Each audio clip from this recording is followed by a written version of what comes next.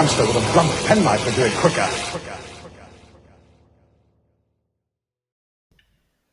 Welcome back to Hamster with a Blunt Penknife. Not Who Back When, although it probably should be, because that is a terrific podcast. What? Yeah. I'm not even going to give you a chance to talk, sorry. I am still here with the marvellous Leon. Say hello, Leon. Hello! I'm really fighting the edge not to say hello, Leon, by the way, whenever you say that. So someone does that at least once a story, okay? I know, that's why I'm fighting the edge. It got old really quick, and now it's just become a dreadful running gag. Like doesn't every podcast have like one running gag that persists? What's yours? How dare you suggest that? We certainly have none over at Who Back When. 7 years, I bet you have. Yeah, well, there's the dog past. Oh, yes. Yeah, because that wasn't there at the beginning, was it? It was there from the beginning. That's I'm sorry, I don't mean to derail us from the start and talk about dog past, but that's the one thing that I don't get about my co-host, because like there's been a broad spectrum of of reactions to the term doc past, and it ranging from just the worst joke ever to no, that's pretty much on point. Like, it's never been great, but it's been like, yeah, that's relevant. Do you know what I love about that is I think when you first started saying that, people were like, oh God, literally like on mic, and now those same people are going, like on the zip and dog past. It's literally become embedded as part of the podcast. Oh, I'm glad to hear it. Oh, and the Beast Cow, and oh man, I could talk about Who Back When, so the cows come. Either way, thank you very much for having me on board. It's a pleasure. Do you want to watch some more Tom Baker? Oh, do I ever? What is this, part 3? This is part 3. And so we are moving across it, and I have some trivia about this actually, but I'm gonna press play, and then I'm gonna tell you in 5, 4, 3, 2, 1. So you may notice that we have a huge shift of location now. So we spent the first 2 episodes in Antarctica, and now we head off to like an English country manor for the rest of the story. Yeah. There is a reason for that, or there is a reason why this was written this way. And that is, at the time, Doctor Who was made 2 episodes at a time. And so they would specifically write for sets to be available for those 2 episodes. And if you go through the Tom Baker era, you will see more examples of this, where in a 4-part story, you've got a location in the first half of the story, and then it shifts to another in the latter half of the story. So they were actually incredible writing the show. I had no idea. They're basically writing the show for the economics. Yeah, you know what? Fair enough, because it's a production, it's a business, it has to run. But so does this continue through 5th Doctor, 6th Doctor, and so on and so forth, or is this just in this particular era? I think like the whole way of filming it changed when it hit the 80s. You can actually, I think you can see it when you hit Tom Baker's last season. It looks distinctly different. Yeah. I mean, even the cameras have shoulder pads. Yeah. I get what you're saying. Like it has that sheen, that 80s sheen. Yeah. Oh, I mean, you haven't even gone into the 80s camp period yet. Oh, I can't wait for you to get there. I'm so looking forward to it. There's one character in particular that I'm looking forward to meeting, and that's Ace. Oh yes. Oh no, I'm more excited about you hitting Bonnie Langford. Not literally hitting Bonnie Langford, but reaching Bonnie Langford. Sorry. Okay, I'll bear that in mind. Poor Bonnie. Do you think they were saying to Elizabeth Sladen here, now look, don't step too like thickly on this grass because you'll move and then we'll see that it is in fact grass there.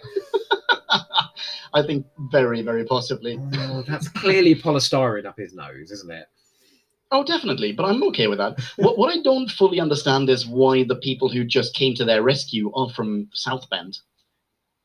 Well, didn't they say that there was a storm brewing, which is why they couldn't get through?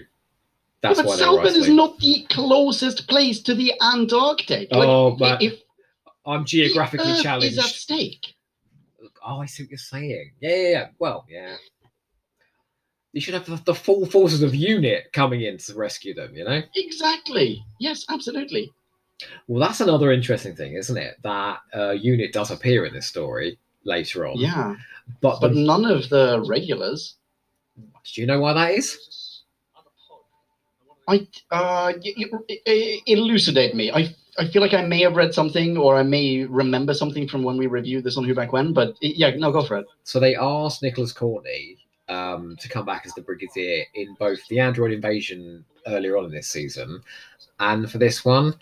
But because he didn't have a regular part anymore, because he was being offered like extended periods in the theatre, he went, "No, you're all right. 2 episodes of Doctor Who or 6 months in the theatre, you know, like." Fair enough. Yeah. You're gonna pay rent. But the trouble is, then they throw in these random unit characters that we've never heard of before, you know. I like that they still try to justify it in some way. They're like, "Oh, where's the Brigadier? Oh, he's in Geneva, or he's whatever it is that he's doing at the moment." You know. I think in this one like they say he's in Peru or something like that. Like, what is he doing? What is he doing? Very possible. Who knows? Since you mentioned cost, Oh, this is since so you odd, mentioned though. cost, So now, okay, so what's this guy's name again? I keep forgetting. What's his face? Bureaucrat McGee. Harrison Chase. Oh no, Harrison Chase. No, You're the other talking guy, about, Dunbar. Dunbar. Yeah. Dunbar is like, all right, listen, I've given you the secret location of the seed pods. I've taken your money. I've sold out Queen and Country. Oh, I don't like what you're up to. At some point, there must have been an introduction. Like, what happened before this? You know, like, what happened before the... Oh, He says here, it boggles the mind. Tom Baker's. Well, also Tom Baker just had a chair on his head, so that is an exact I love example of what I was talking about. Why don't I just have a chair on my head? You know. Yeah, he carries in a chair. He puts it down. He doesn't sit in it. And, But he and has we have this incredible anger from him. Yeah, He's yeah. so angry. He punches through. The reason why Dunbar's done this brilliantly. He goes, "What is it? Greed. Yeah, hired thugs and killers don't usually work for love." Oh, he's just brilliant. No, he's fantastic. He has Dunbar is very good at maintaining a poker face here, though. I want to give him credit for that, because he is guilty as sin, and Doc is basically explaining to the other chap, to not the Brigadier, to Nagels, that like That's a running joke. Oh, that's right. Yeah, that's true. Bagels. Yeah, not ours, by the way. That was somewhere in podcast land. Thought of. But yeah, I mean, he's basically describing what Dunbar has done, and look at Dunbar. He's just there, like his great temples are barely twitching. If that was you, I mean, I would be a hot, sweaty mess in that room. Me too. Yeah, me too. Underneath the desk, his leg is clearly wobbling like crazy. Okay, so so you're in Peter Davison's time at the moment. Yeah. And so I'm going to ask to contrast Peter Davison against Tom Baker, because I think Tom Baker, when he's in the room, that's all you're going to look at. He is going to pull focus and be the authority figure in every room all the time. That's not the case with Peter Davison, is it? He can kind of blend into the background and let other actors have their moments. Yeah, definitely. I mean, we're still very much in the starting phase of Davison on Who Back When, so I don't have that much experience of him, but it seems as though every single time he's on screen, my go-to reaction is to think, I hope the plot goes somewhere. Davison himself doesn't bring necessarily a lot of gravitas to the scene. He is great. He's phenomenal. He was fantastic in Earthshock. Loved him in Earthshock. But he as a character, as in he as the Doctor, he doesn't. You just can't imagine him like dominating in the way that Tom Baker does here, can you? Right, yeah. He's not a leading man. That's it. There we go. And I don't think anyone's actually said that out loud before. He's basically like a supporting character in his own show. I'm so sorry. Oh, Peter Davison, I'm assuming you listen to this. I'm so sorry, man. Whereas, let's be honest, if Tom Baker's around, there's no other character. He is definitely the main character. It might also be that Tom Baker is just so weird as the Doctor. You know, he is. This is also another thing that it's certainly not my opinion. Like, I mean, it's also my opinion, but it's certainly I'm not original in saying this. A lot of people have pointed out that he, as the Doctor, is supremely alien, whereas everyone else is just a variation of human. And maybe that's it. So when he's on screen, your attention is focused on this alien being, on this character who is not expected to be in a quarry somewhere in England. By the way, we're in a quarry. Oh, I know, right? I was just watching this sequence, okay? This is really dynamically directed. Like I So you many wouldn't, different I wouldn't always angles. point at classic Doctor Who and say this is dynamic, but this is good action. It is, yeah. He's shot from below. He's shot from above. There's yeah. There's a lot happening Leon, here. you know who's coming now, don't you? My Oh, favorite. I do. But first, we need to. Yeah, here we go. So not only does Sarah Jane Smith find a painting, a beautifully framed painting in the boot of this car, but she like instantly recognizes it as being drawn or Yes. painted by one of the world's leadest flower artists. Did she do an Quote. interview with her? It's back to what I was saying earlier. She's interviewed everybody. Oh, there you go. That is what it is.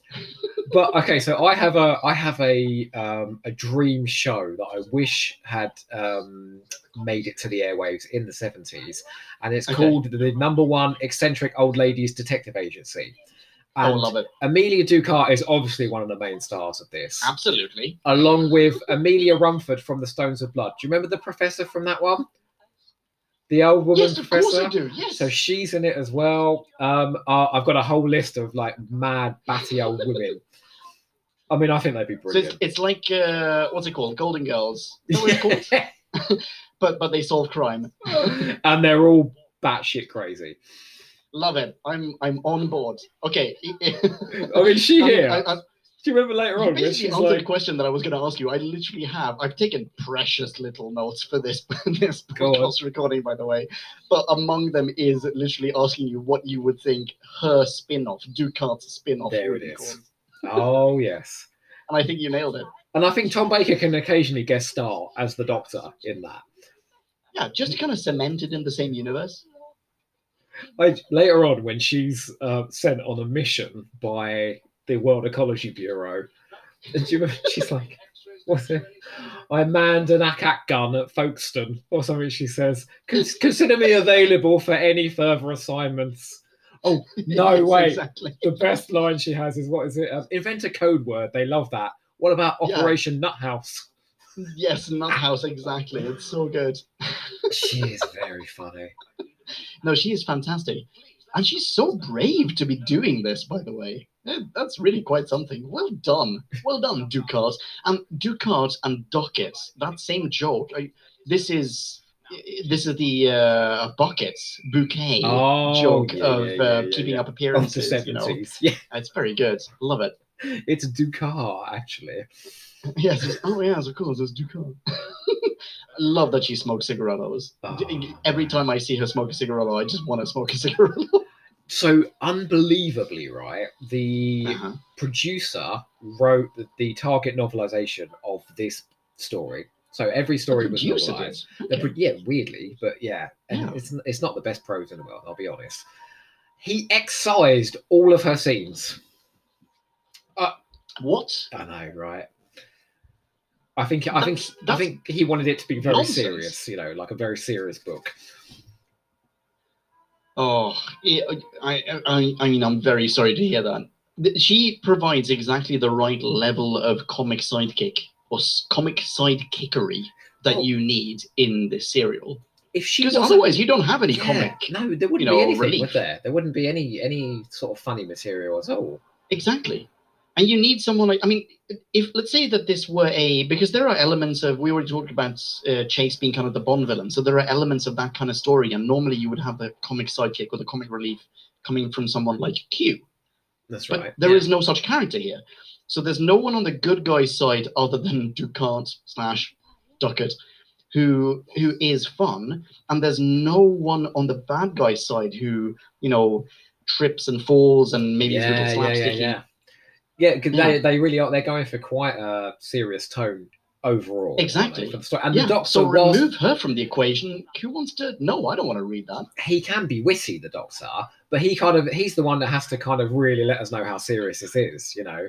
That's true. But even if I'm sorry, I'm going to continue the Bond parallel. So even Bond has his witticisms. He has his incredibly 007 one-liners, right? But you still have characters like Q, or eventually you will get to him. I can't remember what his name is now, like the American sheriff from Live and Let Die, and I can't remember what else he's in. Like, I mean, you'll get to it. enjoy. Well, there was in the film I watched the other day. He threw a henchman into a pool of piranhas, and then had some dreadful pun about that. Well, I'm telling you now, the very next Doctor that you're going to experience after Peter Davison, they tried to emulate this. So in moments of extreme violence, he drops some pretty dreadful puns, and it went down like I'm on board. It went down like a cup of cold sick. Nobody likes him at all. The cold sick sounds delicious, by the way. Oh, he's actually my favourite. He's my favourite, and he's everybody's least favourite. So that's just me. Really? Okay. Well, I look forward to getting to that. Here's a question for you, because you know this so much better than I do. So we don't, in New Who certainly, we don't see that much of the Doctor infiltrating anything in disguise. We got to see that with Pertwee, including with Pertwee and Drag a couple of times for like cheap laughs. But we don't really get to see that in New Who so much. A, what do you think that is? B, do we get more of it in Classic Who post this point? Not really, actually. Do you know? Because Really? well, there's an interesting thing about those later Doctors. Peter Davison, Colin Baker, and Sylvester McCoy. They were all hired by the same producer. So from Tom Baker's last season right the way through to Sylvester McCoy, so the end of the classic series, it's all one producer. And he liked this idea of the Doctor being like in a, not a uniform, but a distinctive sort of clothes. Right, okay. So you don't really get much of, there's one story that Colin Baker, he dresses up as a miner and gets out of that dreadful coat. But not so much, no. I don't know why that is in the new series, because it's really fun. It is, and it allows a character who is, I mean, the Doctor certainly as a character is not one note at all in any way, but it allows that character to explore, or the actor portraying that character to explore something radically different, even if only for, let's say, 5 minutes. There was, and that's fun. That's always fun. Like, God, some of my favourite moments. I remember in Patrick Troughton's last story, The War Games, where he pretends that he's the commandant of like a. And he just goes for it. He's like, how dare you treat me like, and he's really going. And I remember John Pertwee dressing up as like the old washerwoman in The Green Death. In the Green Death? He's like, oh, yes, lovely, lovely. You know, like with this dreadful Welsh accent. It's fun, isn't it? Like, they kind of do drop it. Late Tom Baker. Oh, that's a bit of a pity, times. gotta say. Yeah. But then I think the show lost its sense of humour in the 80s. I think it was funny. It was funnier at sort of this point, and then late Tom Baker was very funny. Think of City of Death. Like that. Yeah, City of Death is so incredibly silly. It's wonderfully whimsical and witty, though, isn't it? It's like it's so witty. Oh yeah. Look at this dude, Hargreaves. Oh, have you ever had a more sinister butler name than Hargreaves? Oh, I have another bit of trivia for you. Good grief. Oh, let's hear it. Firing left, right, and centre here. So the guy who plays Hargreaves, and I can't remember his name, but never mind. I think it's Seymour Green. I think that's his name. So this is widely considered one of, if not the best Doctor Who story. Across Classic Who. Definitely. There's a story that you will experience later on called The Twin Dilemma. And that's widely considered the worst Doctor Who story of all time. And it very often... Wait. Oh, wow. Okay. Well, Seymour Green is also in The Twin Dilemma. So he appears in the best and the worst. Oh, I mean, don't tell me. I hope he plays a butler in that as well. He does! What? But he's an alien butler, so you might not recognise him. I cannot wait. Wait, which Doctor is that? When is that? That's Colin Baker. You're not too far away, actually. That's fantastic. Oh, I can't wait. Oh, dear. Honest to God, you've got some gems to get to. Oh, listen to him playing his dreadful music. I know, it's gross. It reminds me a bit of Ross in Friends, you know? We had that dreadful keyboard. Oh, I see. Listen to this line. I mean, that's the campest thing I could think of. I could play all day in my green cathedral. Yeah, but like, what is he playing? I would be happy for him to play anything and to call that venue his Green Cathedral, even though it's a little naff. I mean, he calls it his Floriana Requiem, so I'm assuming it's like music of the plants. Yeah, and it's dedicated to Linnaeus. Yeah, who is that? Linnaeus, Carl von Linné. I only know this because I grew up in Sweden. So Carl von Linné he was a botanist, and most of the, well, I don't know, maybe I'm exaggerating, but a lot of the Latin names for flowers that you encounter in botany and in biology, he named them. Like he established this. And he was a very prominent, in brackets, Swedish botanist. To name this shit after him. Or, to compose it in his honor.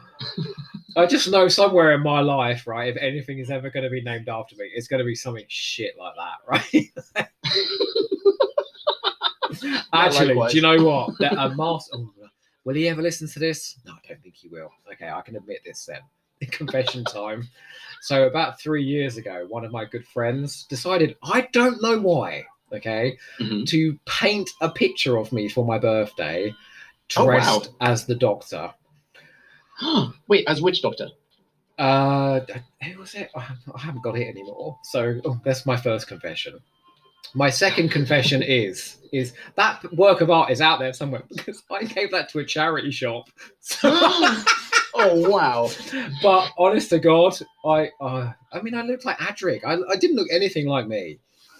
That's incredible. I love it. So at least I'll be remembered. I remember we're hung up in someone's house somewhere long after I'm gone. I mean, you understand that at some point someone will, inherit that work of art, and they will do a lot of research, a lot of detective work to try to trace the origins of that work of art. I'm going to take this to an extreme. It will come across this episode. I'm going to take this to an extreme. Imagine if the entire Earth was wiped out in like some radioactive. It's a wasteland. Alien archaeologists unearth only that painting. That is the only artifact that survives, and they have to try and figure out the entire culture of the Earth around that dreadful painting of me. Yeah. We believe that it all revolved around this character, Dr. Adric. And oh dear, that's pretty good. So this is all very all the running around, all the action. This is all very the Avengers now, all of this stuff. And let's be honest, there isn't really a lot of Doctor Who like this that's kind of action heavy and pacey, and for a very good reason, that they didn't really have a lot of money, so they couldn't really do action very often. Yeah, you're right.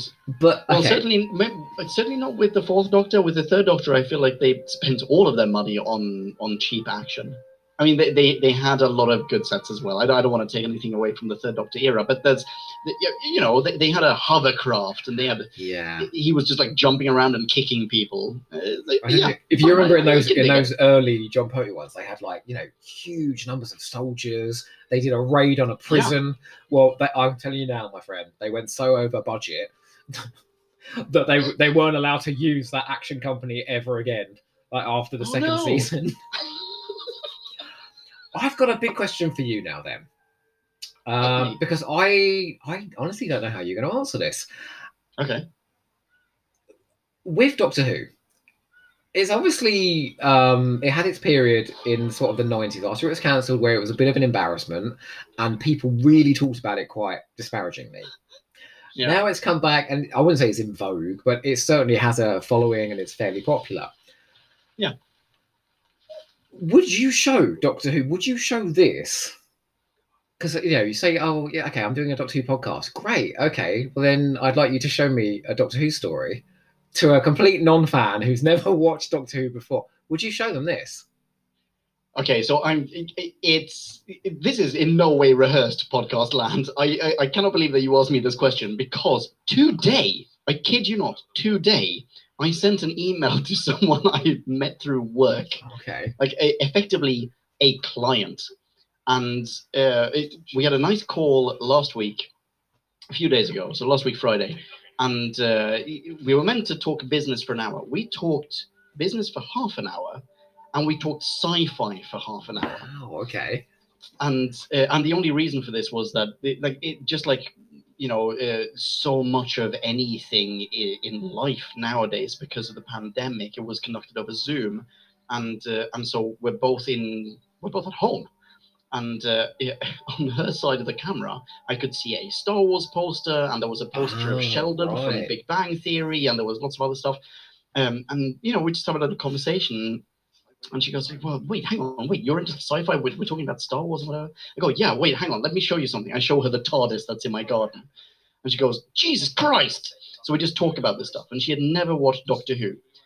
And I made a promise. This is a work relationship, right? Like, I need to make a good impression. So I still made a promise to introduce her to some Doctor Who. She asked me to do this. And today I sent her that email, and I recommended 4 episodes. 2 classic, ones? 2 new. Oh my God, which ones? They were City of Death. Brilliant. For classic, they were City of Death. And I wrote a little one-line synopsis of either one of them, because it's City of Death is so fun. It's whimsical. We talked about it a moment ago. You cannot be introduced to Doctor Who through City of Death and not love it. Like, it seems like this is your crack. I can't. I refuse to believe that person is out there that would watch that and not enjoy it. Go on. Sure, yeah, there might be someone, but they have other character defects. The other classic was this. It was this episode, or this serial. What are you, Stephen Moffat? Did you prepare the answer for this question before I even answered it? I don't know how this has happened. I mean, I swear to God, like 3 hours ago, I wrote this email. Okay, wait, what were your two new Who episodes? Oh, the 2 new Who. Oh, good question. Hang on. What were they? So one was Vincent and the Doctor. Oh, yes. Because it's such a heartfelt episode, and whatever. Like, I don't have to convince you to love Vincent and the Doctor. You have a heart. You love it, obviously. Yeah. It is. Yeah, I agree with you. And the other one was, and this is where we will probably just... you won't agree with me on this one. But the reason I put it was... I needed something that was standalone, that wasn't with the same Doctor. Yeah. I didn't want to go with... well, it's not that I didn't want to go with Capaldi. We are reviewing Capaldi at the moment, but I was kind of hoping that this client, that she would kind of dip into Who Back When, and she would get into Capaldi. Keep giving me hints, and I'm going to guess it. Okay. All right, here we go. Donna Noble is in it. Oh, okay. Standalone, did you say? Standalone. Okay. It also features a connection to a cultural icon. The same way that Vincent and the Doctor is, I know. What is it? It's the Unicorn and the Wasp. That's correct. Well done. That's a great choice. And do you know what? What you've done there, you've got like a historical, you've got a comedy, you've got City of Death, which is like a drawing room comedy, isn't it? Very light. And you've got like an out-and-out horror. Yeah. Let's hope she watches them all. I hope so too. Leon, I'm going to ask you back at some point to do another one of these, and I want to know what she thought of them. Happily.